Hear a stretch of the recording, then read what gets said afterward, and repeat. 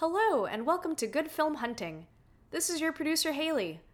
We are back from a bit of a summer vacation, and while we were gone, we'd requested movie suggestions from listeners that fit the back-to-school theme. Our most requested movie was Ferris Bueller's Day Off, so we will kick off this series with the rerun from when we talked about this film earlier this year with our friend Chris. Hope you enjoy revisiting this one as much as we did.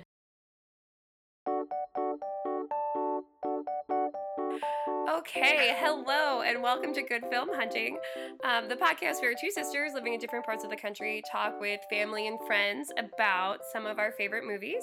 And today we have a very special guest and a very special movie. Usually I let Eleanor introduce, but I'm very proud of this, Chris. You are one of the first people I have independently got to be on our podcast, so I get to introduce you. Annie's not good at this. But look, I'm rocking it. I've done really well lately, Eleanor. You have to admit, I've been getting better. So Chris and I are friends from Notre Dame. He and I I was thinking about it, we probably first met through the International Summer Service Learning Project, which is a mouthful. Okay, so Christopher, where did you do ISSLP? I actually did my ISSLP in Guatemala. Now, back. This is the summer of 2010. It's getting older. This would be 8 years ago now. But it happens. Yesterday. So it's definitely a great experience. Right? I really enjoyed myself. Have you been back to Guatemala? I have not been back to Guatemala, but I was actually in Nicaragua, which is pretty close. This is about a year and a half ago. So, still the same Central American kind of lifestyle and feel and food, but definitely some slight differences with the culture. But muy divertido. I really enjoyed myself. Yeah, I have to go to Central America. That's one place I've never been. Anyway, so today we are going to talk about Ferris Bueller's Day Off, which I'm excited to talk about, especially as today is the first kind of summery day in Chicago, and this is the perfect Chicago summer movie. But anyway, before we get into that, we always do our favorite pop culture thing currently. And I'll start because I think too much about these things. But mine is it's not really a pop culture of the moment. It's probably the past for many people. But just today, I started The Devil in the White City, the book about the Chicago World's Fair and the murderer. And it's really good. I'm very gripped already. And I started today. I'm 100 pages in already because I just couldn't put it down. The dude is such a creep. I mean, he's terrible. What a terrible person. So I'm currently really enjoying that. It's a true story, right? Yeah. It's nonfiction, which I like. I've been reading a lot of nonfiction. Essentially only nonfiction. Well, and theoretically it's being made into a movie starring Leonardo DiCaprio with Martin Scorsese directing, but I feel like that's been an ongoing myth almost at this stage, so I'm not sure. How long has it been in production? Years. Years. Now Leonardo DiCaprio is doing the Marilyn Manson movie or not the Marilyn Manson, the Manson murder movie with Quentin Tarantino. So he's probably out of it for a little bit. It sounds like Leonardo's getting all sorts of dark since The Revenant. Chris, how about you? What's your pop culture thing of the week? Pop culture. It's not something that comes natural to me. But I did go to my first So Far Sounds concert. Woo! Last Friday with one of the hosts of the podcast, and it was something that's been on my list for a few months. But my work schedule and lots of things always in flux, so it's hard to kind of lock down in a place and time. So I luckily was able to make it work on Friday night. So Anne and I went down to the West Loop in Chicago, which is the hit neighborhood these days. It was a really cool venue. It was kind of like a space used for kind of little retreats and kind of ideas and powwows and really kind of the space. It was really interesting, and 3 different acts play, so kind of smaller acts that you don't usually hear about, but I really enjoyed them. I think you did as well, Anne. Yeah, they were all really good. Yeah, I've actually still listened to 2 of them on Spotify in the past few days. So Adam and Kizzy, and then the Honeystone. So yeah, it was a good experience. And I'd like to try and go again. But I guess that's my pop culture event of the past week. Yeah, it was a good one. Also, that's very successful for So Far Sounds. If you've already been listening to them on Spotify, that's like the dream. That's the whole reason for doing these. For me, I was getting kind of nervous about what I was going to say for my pop culture thing of the moment because I felt like I hadn't consumed almost anything. It's kind of just been like work and sleep. But then a friend texted me that the Hamill drop of the month was called First Burn, and it's a music video with 5 of the women who have sung the part of Eliza Hamilton, and with the original rough cut of what became Burn. And so that is my thing for the moment. Okay. I'll have to listen to that. I saw something about it on social media, but I didn't pursue. Because, my other pop culture thing of the week is that, at least at my school, it's screen free week. And so I'm trying to be in solidarity with the kids that are freaking rioting. They hated today so much because we wouldn't let them use their iPads. And I'm trying to be one with them in that. So, I haven't been on a computer. This is my screen time. The dream. Fascinating. Kids are just really obsessed with that game that I was talking about last week. I hate it. Anyway, children. They're dumb. Oh, God. What is it? It starts... They talk about it all the time, and now I can't think of it. And it will come to me. It will come to me. I apparently block it out. PTSD. Anyway, so we are going to be talking about Ferris Bueller's Day Off. And Chris, can you give us a brief synopsis of this lovely 80s movie?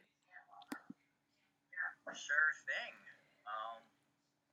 So the story takes place in Chicago and the Chicago suburbs, which is conveniently where I currently reside, as well as Anne. And it also takes place in the spring, right around this time, right around April or May, because they make the comment about school almost being out. But basically, it's about a high school senior kid named Ferris who just doesn't want to go to school for a day. He wants to have fun, wants to enjoy himself before he has to get up and start his real life and go to college. And so he fakes sick. A really good job by that. His parents are convinced, but also don't seem to be the most with it parents. They seem to be kind of absent-minded. But, somehow he's able to scare them off, and they go off to their jobs, and he is then free for the day. So then his first step is to convince his best friend, Cameron, to also skip school. And I guess luckily Cameron is home actually sick or has some type of cold or something. So the only hard part for him is actually to convince Cameron to come pick him up in his dad's car. So then they go to the school, they pick up his girlfriend Sloane through some kind of hilarity, pretending that he's her grandfather and convincing the principal, and they go off to the city. And they have a wonderful day in the city. It's just an awesome day. I feel like they do so much in such a short period of time. That they go to a Cubs game, they go to some swanky French restaurants, the Institute, it's Sears Tower, you name it. It's just, there's a lot going on, and that kind of culminates with this huge parade. I think it's on Michigan Avenue, maybe, or for sure, yeah. It's thousands of people. I think it's I was watching it again. I never really actually took notice of it, but this last I was watching looked like it was some type of German festival. Naturally.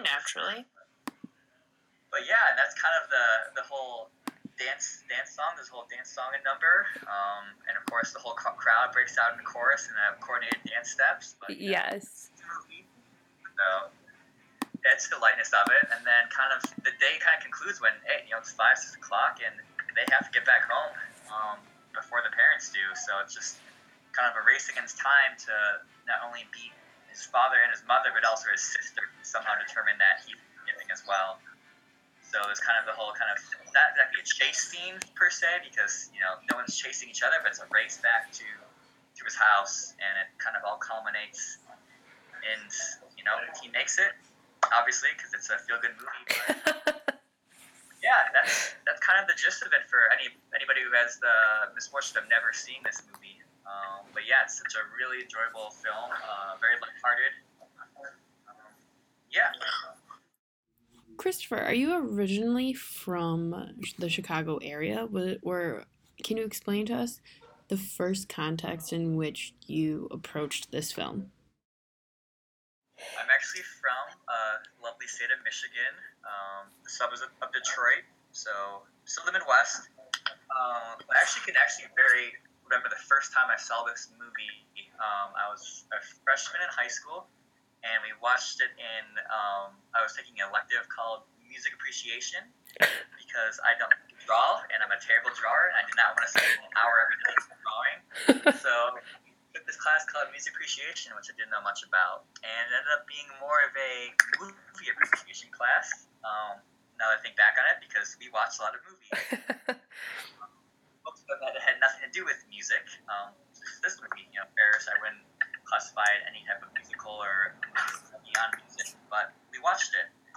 And I guess that was kind of, you know, I'd been to Chicago as a kid growing up, you know, maybe around age 10 or 11, by my family. I was aware of it, but I think this movie really kind of showed me the fun and the great things that the city has to offer. And, you know, Ferris does a lot one day, and it just kind of showed me how alluring of a place Chicago was, and it made me think, ooh, like, this might be a place I might want to go to college at, or, you know, spend my, you know, start my adult life there. So I guess it also was kind of a formative part, because, you know, here I am now in Chicago, and I've been here for almost about 5 years now, so yeah, I can still remember the first time I saw the movie, like I said, freshman year of high school, and I've probably seen it at least 24 times since. You know, most movies that you don't count all the times you watch it, but yeah. Okay, so how many of the activities that Ferris takes part in have you done already? That's a great question, Eleanor. It's a great question. I'm good at questions. I know Anne and I actually talked about she wanted to try and recreate a Ferris Bueller's Day Off. I really do. That would just be a very, very, you know, Aggressive day. For the distance between the places and kind of planning things out. But you know, it would be a fun challenge, I would say. If we, you know, cut out the whole suburbs part of, you know, going by his high school and. Yeah, we don't need to do that. Yeah, really Chicago things I think can be doable. But to answer your question, Eleanor, I have been to numerous Cubs games. Too many to count as well. I have also been to the art times. Did the one and done to the Sears Tower. I don't really feel like there's a reason to go back forever. I don't know. Just it doesn't seem like it's, you know, the idea of it is cool. It's, you know, one of the tallest buildings in the U.S. But kind of when you get up there and you just kind of see more buildings, as you kind of see a little bit of the skyline, but it's not really worth paying $30 every year to go see it. I've never done it. Have you, Eleanor? No. We Isn't up the John Hancock Tower at all? Yeah. John Hancock, yes. Same. I've done both. Yep. Very, very. Okay, but Chris, have you danced with the city of Chicago?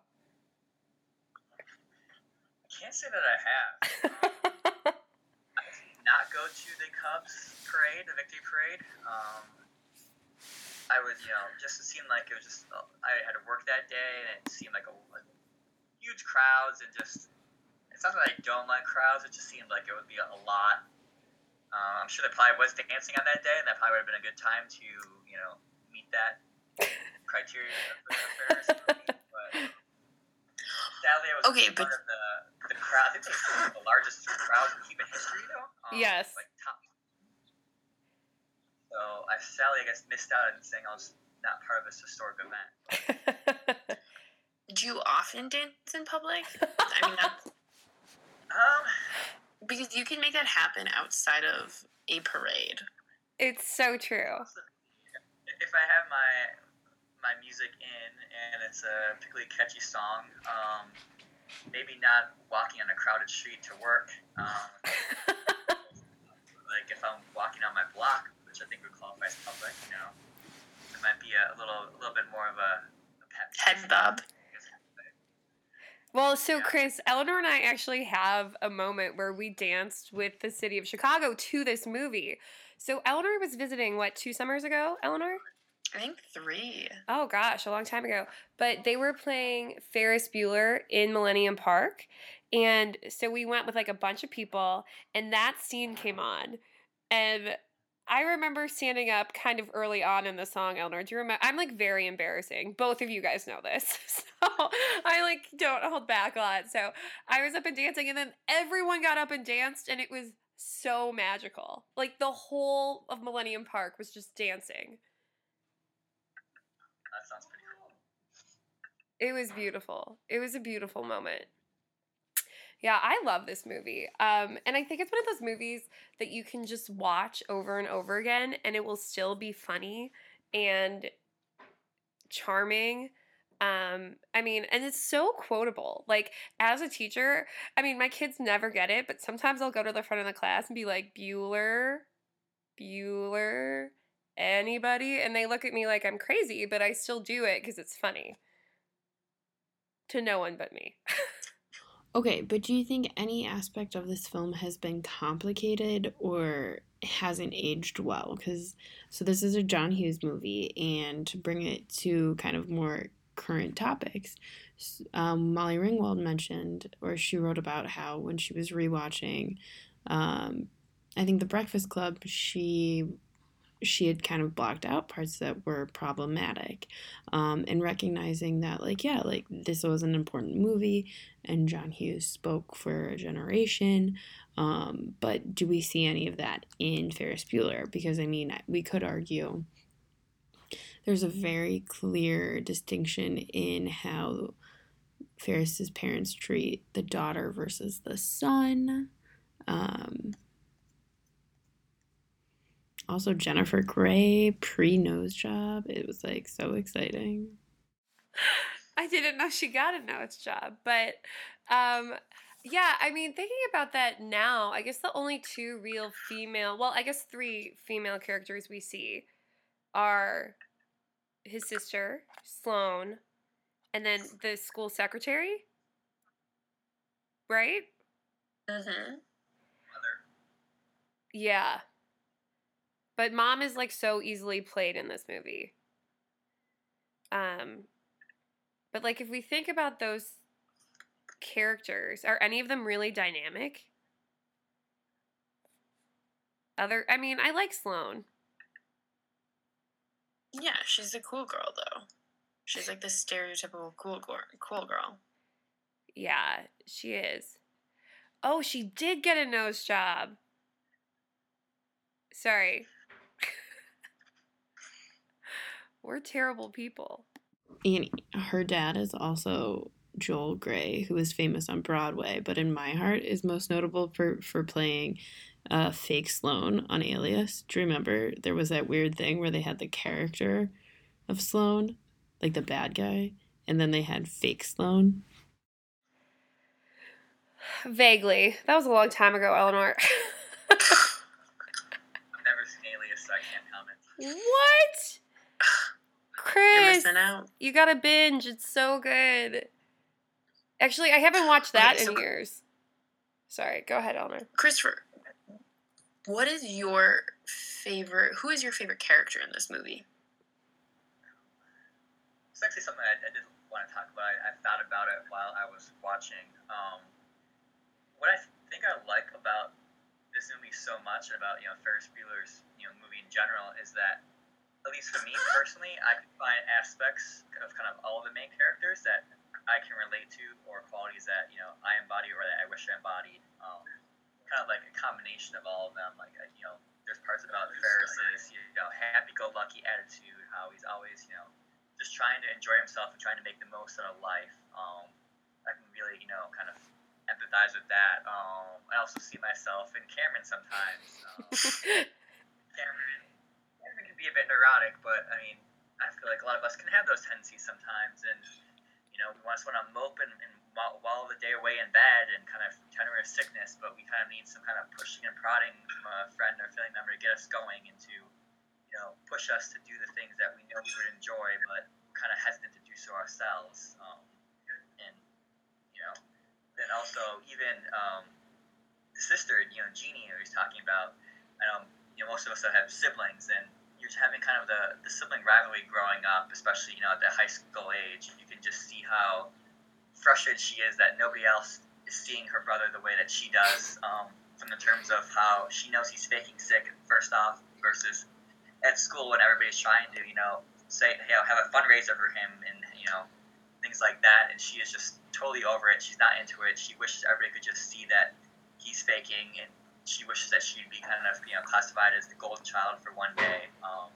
And yeah, like there's just kind of all those kind of different qualities that I feel like at different parts of my life and different situations you can kind of feel and emphasize these characters, because they're not just strictly one-dimensional that aspect like some of the other characters are, such as Ed Rooney and the nurse and the parents. I think some these main characters serve more to propel the story versus the secondary characters. So I would say identify with kind of all three of them. No, and I think that's actually a really beautiful sentiment, this idea that they're the main characters not only because the bulk of the film follows their adventures, but because they're the only ones who are shown to have depth. And how that is so powerful in a movie about young people, I think is really interesting. And okay, so then my follow-up for that, because I like what you said about, and maybe just because today all I want to do, it's cold in LA too, so all I want to do is just like stay in bed. Like, how cold is it? I think, Annie, it's like right now it's 63 degrees, and I feel like my feet are gonna like fall off. So silly. Our morning started way colder than that, and it's the best day so far this year. It's so cold right now. I just want to stay in bed. But okay, so for Christopher's point about Cameron, what if you were to envision a future for these characters, what do you think it would be? Like, so it's such a powerful moment at the end when you have Cameron looking on and he's like, I'm going to be okay, and there's inspirational music. But do you think he will be okay? Or how would you or how would you imagine Ferris as an adult? Mm. Gosh, yeah. No, this is a really good question. I think it's interesting. Like, I know there was a conversation when Sloane and Cameron are talking, just the two of them. I think it's when Ferris is running off to MC that parade, but Sloane looks at Cameron and she goes, what are you gonna do? What are you gonna do next year? What do you like? I guess go to college. And she's like, what are you gonna study? And he's like, I don't know. And she's like, what are you interested in? And he goes, nothing, absolutely nothing. But yet, he still feels that he needs to go to college because that's what people do. I think that these three teens, they show, you can see that they feel a bit of the societal pressure for certain things, in terms of, feeling like this is like kind of the last hurrah, they're seniors in high school, or I guess someone is a junior, but they have to enjoy themselves because, come college, they have to do things they don't like and they don't want to do.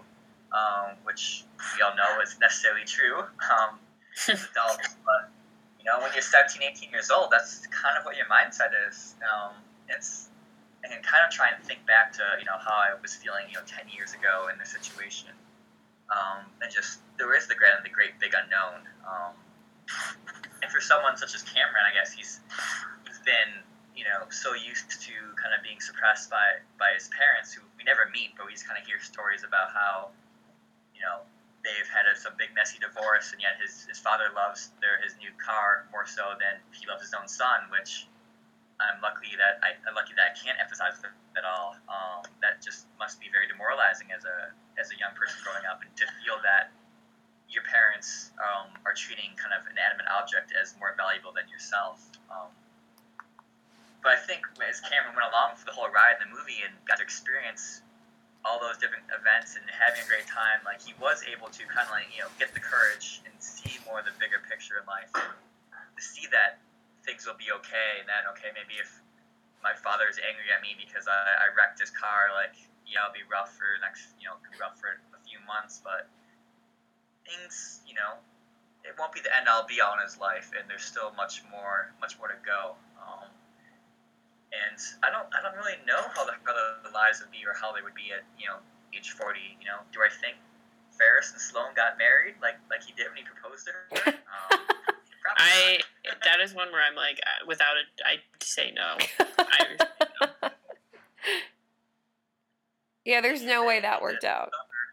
Yeah, but I don't know. I would hope that they all continued on, but chances are that none of them stayed in touch. They all kind of went their separate ways, as many people had to do in life, depending on where they're going to college. But I do think that the way the movie ends things always in a positive light, and whether it is kind of more of a a lighter movie and a more I would say it's a comedy, but it definitely gives you good feelings at the end of the movie. That things will be all right with them again.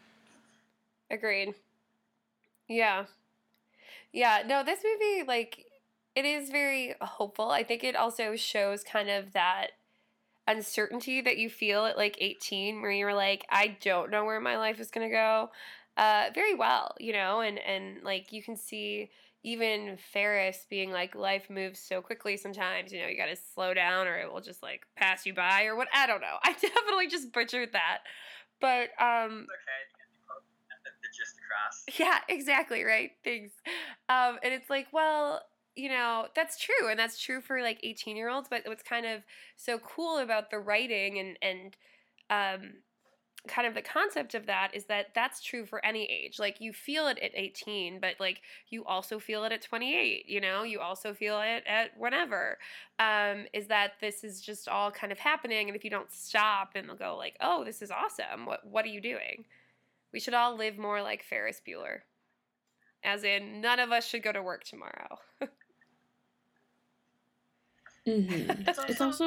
It's also a very American movie, and if we think about the time frame in which this came out, it's interesting to contemplate because it's a Reagan era movie, and we have kind of a new golden age, at least of American suburbanism. At the same time, there's the expedited growth in STEM in other countries who are now far surpassing us. So I mean, yeah, Annie, stop and look around once in a while, but also you will get bulldozed. But anyway. I will get bulldozed. I mean, Eleanor, let's be honest. I was never going to bulldoze anyone else, so it's going to happen. There you go. Fight or flight, I do neither. Did you know that that's a response now? They've done studies, and it's not either fight or flight.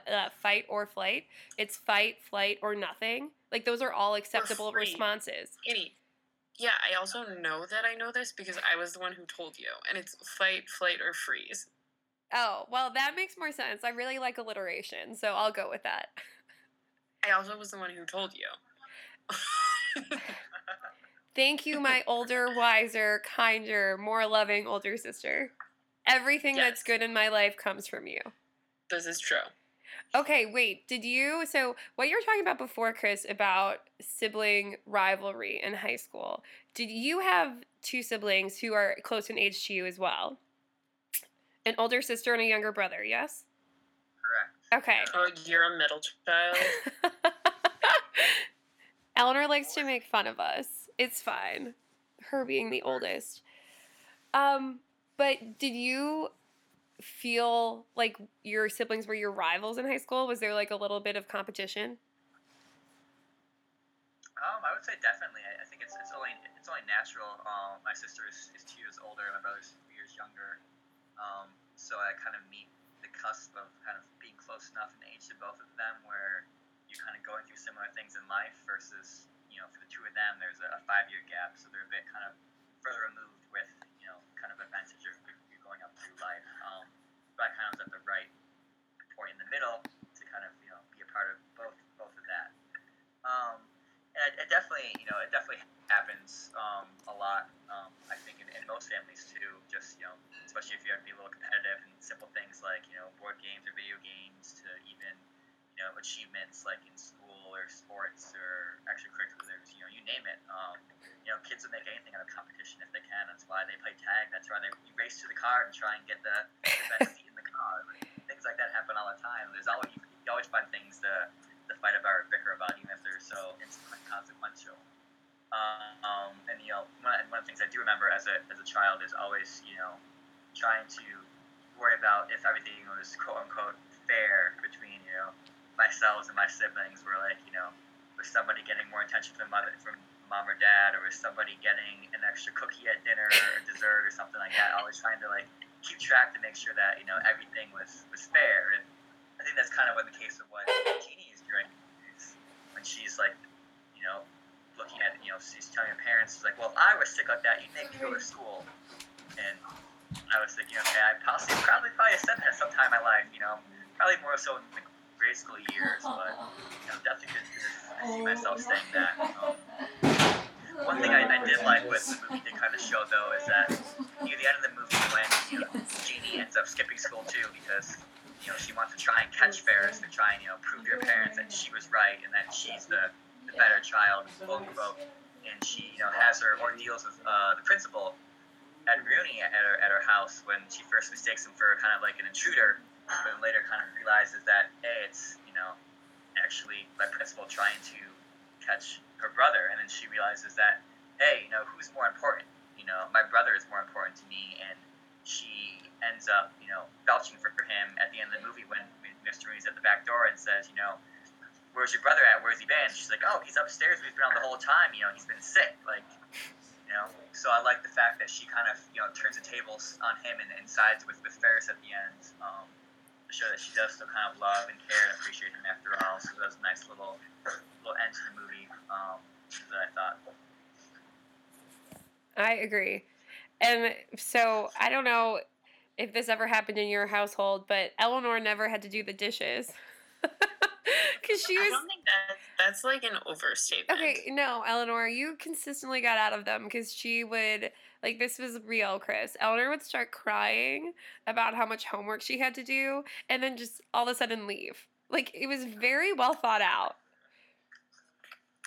I think you guys think I put a lot more meticulous thought into ruining you guys, and that was never the intention. And as a Virgo, I know this to be true, is that my intentions are always pure, and there's not a methodical plan to take down anyone else. As a Virgo, as a Gemini, you cannot trust a word I say, right? Is that what the whole Gemini thing is?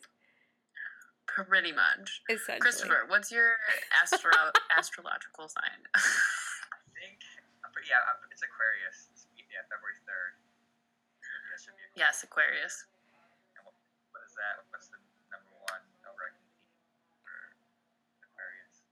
I think, I don't know because I don't know. I don't know a ton. It's essentially, I essentially know what my interns tell me, and none of them are Aquarius. So, I can find out for you. Yeah, Eleanor, do some research. Get back to us. Eleanor's so Southern California, and will look at astrological charts and forward them to me about what's gonna happen. Well, Annie, it's called a natal chart. Please. So, There's that song. If you heard that song, there's a song called The Age of Aquarius. yes, because the age of Aquarius is a larger chunk of time, and Okay.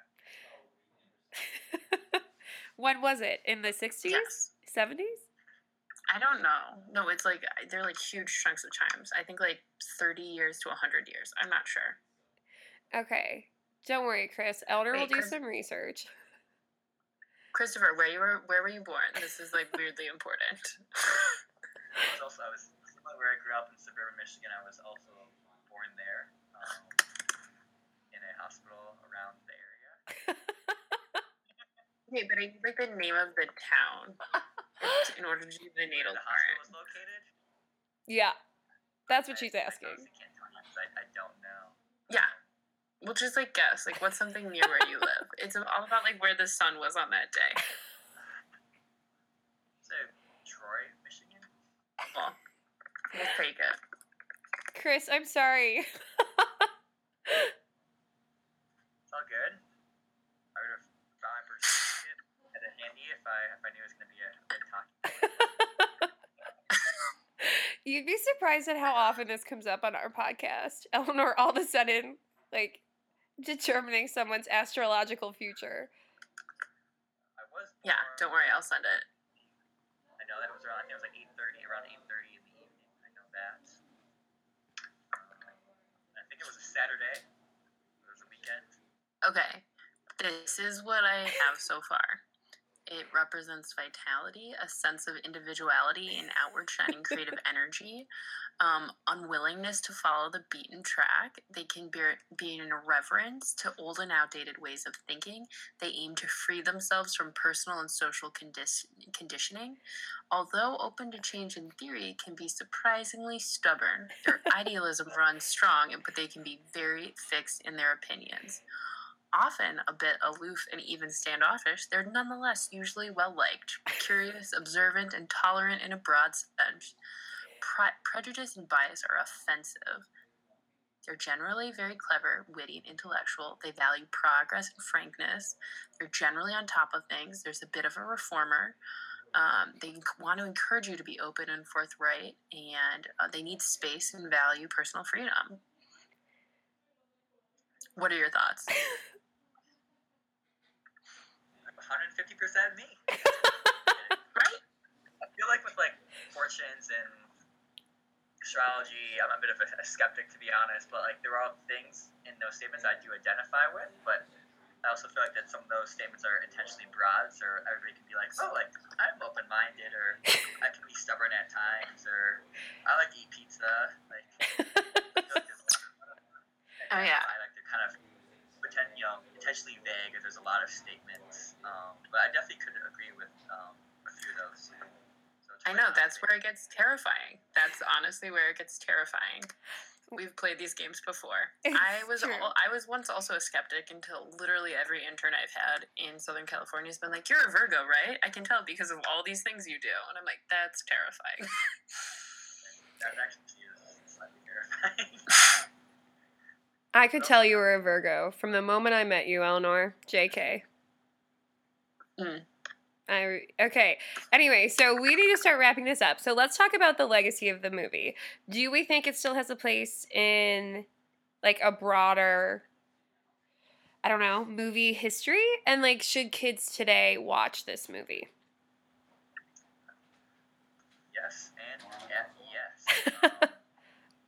Yeah, so I was watching this movie like I think last week or so to prep myself again for this podcast. I'd be up to date on everything. And one of my roommates walked by near the end of it, and all he says was, "Ferris, classic movie." He, stops to watch a few minutes, and then like it was like the end. It was the bus scene, and when the school he says, "Classic movie." He watches it for 5 minutes and then walks out. And I feel like that kind of still kind of rings true. I mean, yes, we were at least we were not born yet when this movie came out, so we took on this movie as teenagers, young adults, and I feel like people still kind of do that in the future. It's still kind of well known. It's still one of the I think quintessential '80s movies, along with like Breakfast Club and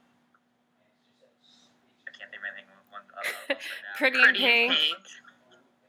Yeah. 16 Candles. 80s and 80s movies and 80s style, and I think even as the years go on, when people want to think about what was life in the 80s or what are these classic movies that we want to watch, it's not one of the movies that comes out and everybody forgets about the next month later. It's been around for over 30 years and still well known. You say the words Ferris Bueller, and everybody knows who you're talking about.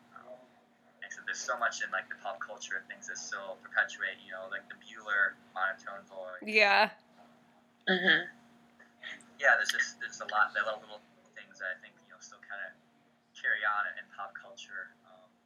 So yeah, I think it does have a future, and that kids in the future will continue to find out about it from, I guess now it'll be like their parents and grandparents, I guess, and hopefully enjoy it and still can find ways to identify with the characters and empathize with the situations that they're in. I 100% agree. I think that this movie is somewhat timeless in the sense that you can watch it and it's definitely dated, but it's always going to be funny and it's always going to make you like feel better after having watched it. And truthfully, a lot of my students like have seen this movie. Like they're like, "Oh yeah, that Ferris Bueller movie. I've seen like bits of it. I don't think they've seen the whole thing yet." But it's a really good movie, and I think it translates and it transcends time. Oh my gosh, so incredible, Annie. For me, the legacy is very clearly proved. It was even in the movie I enjoyed so much last year, Spider-Man: Homecoming. I was so surprised by how much I enjoyed that movie, but it made visual and stylistic references to Ferris Bueller. So there's absolutely legacy within it. Eleanor, this is a true statement about Chris. He does not love superhero movies. He has not seen Black Panther. It's fine. I'm actually okay with that. I went to go see Spider-Man: Homecoming last summer only because I really wanted to be in air conditioning and I had Movie Pass, so I thought I was going to take a nap, and then I ended up loving it. So. Like the original Spider-Man trilogy, I'm a big Tobey Maguire fan. I think that's hysterical. Even Spider-Man 3, where he goes emo, right? Because like is a problem. Literally, Chris, I'm not sure I've heard anyone like the first two are the I truthfully don't know that I've ever heard someone say I'm a big Tobey Maguire fan, and I love that just happened. I also love that his career has kind of gone downhill since he divorced Ron Meyer's daughter. Because you can't screw over the guy who owns NBC Universal and expect to come out. I didn't know that happened. But I mean, that's sad for them. Did they have kids? They had 2 kids. Oh, that's really sad. Okay, so let's move on to happier topics. So what we end our podcast is by talking about where in the world we would go right now should money and time and all those things not be an issue. Who would like to go first? I mean, I can go. Shall I? Okay, I'll go. I would go to Tahiti. And again, it's Eleanor and I have been kind of shooting this around in the past 2 days because we travel internationally every Christmas. And we got an email about cheap flights to Tahiti from San Francisco. So then I started looking at pictures, and Tahiti looks really nice. You're like, I could do that. Alternatively, right now I'm so cold, I want to go someplace warm. And in my mind, you mentioned Guatemala, and I work with a lot of Guatemalan content all the time. So I would love the chance to go to Guatemala. But knowing me and Annie as my witness, I'd be able to turn a vacation into let's only look at genocide stuff. So there we go.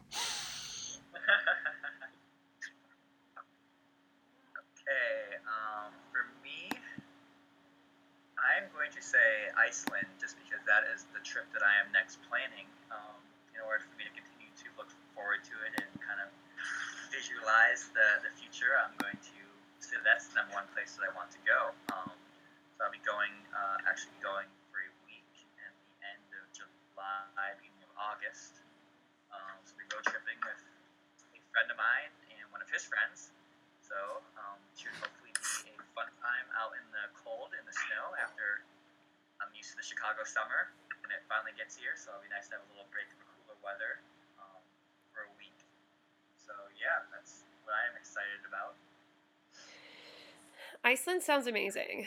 It sounds so cool. I really want to go. It's on my list, but really everywhere is on my list. It's kind of a problem.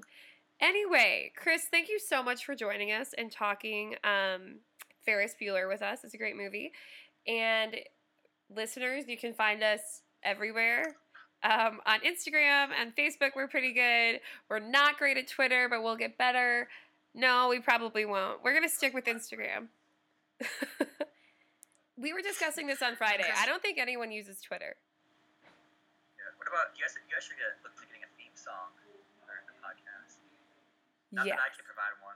Our- I don't have any musical talent, but I'm sure somebody has some sort of talent or some ideas. Our producer made a theme song, so we do have one. But we just need to, so we do have one. I'll and have so to play it for you. It's like actually really good. This would be a perfect opportunity to thank our producer, Haley Beaupre, for once again being like such a baller and doing this. Yeah. Because we would never edit otherwise. Yeah, it's true. So good thing. Thanks. Because I say stupid things sometimes. Okay, bye, listeners.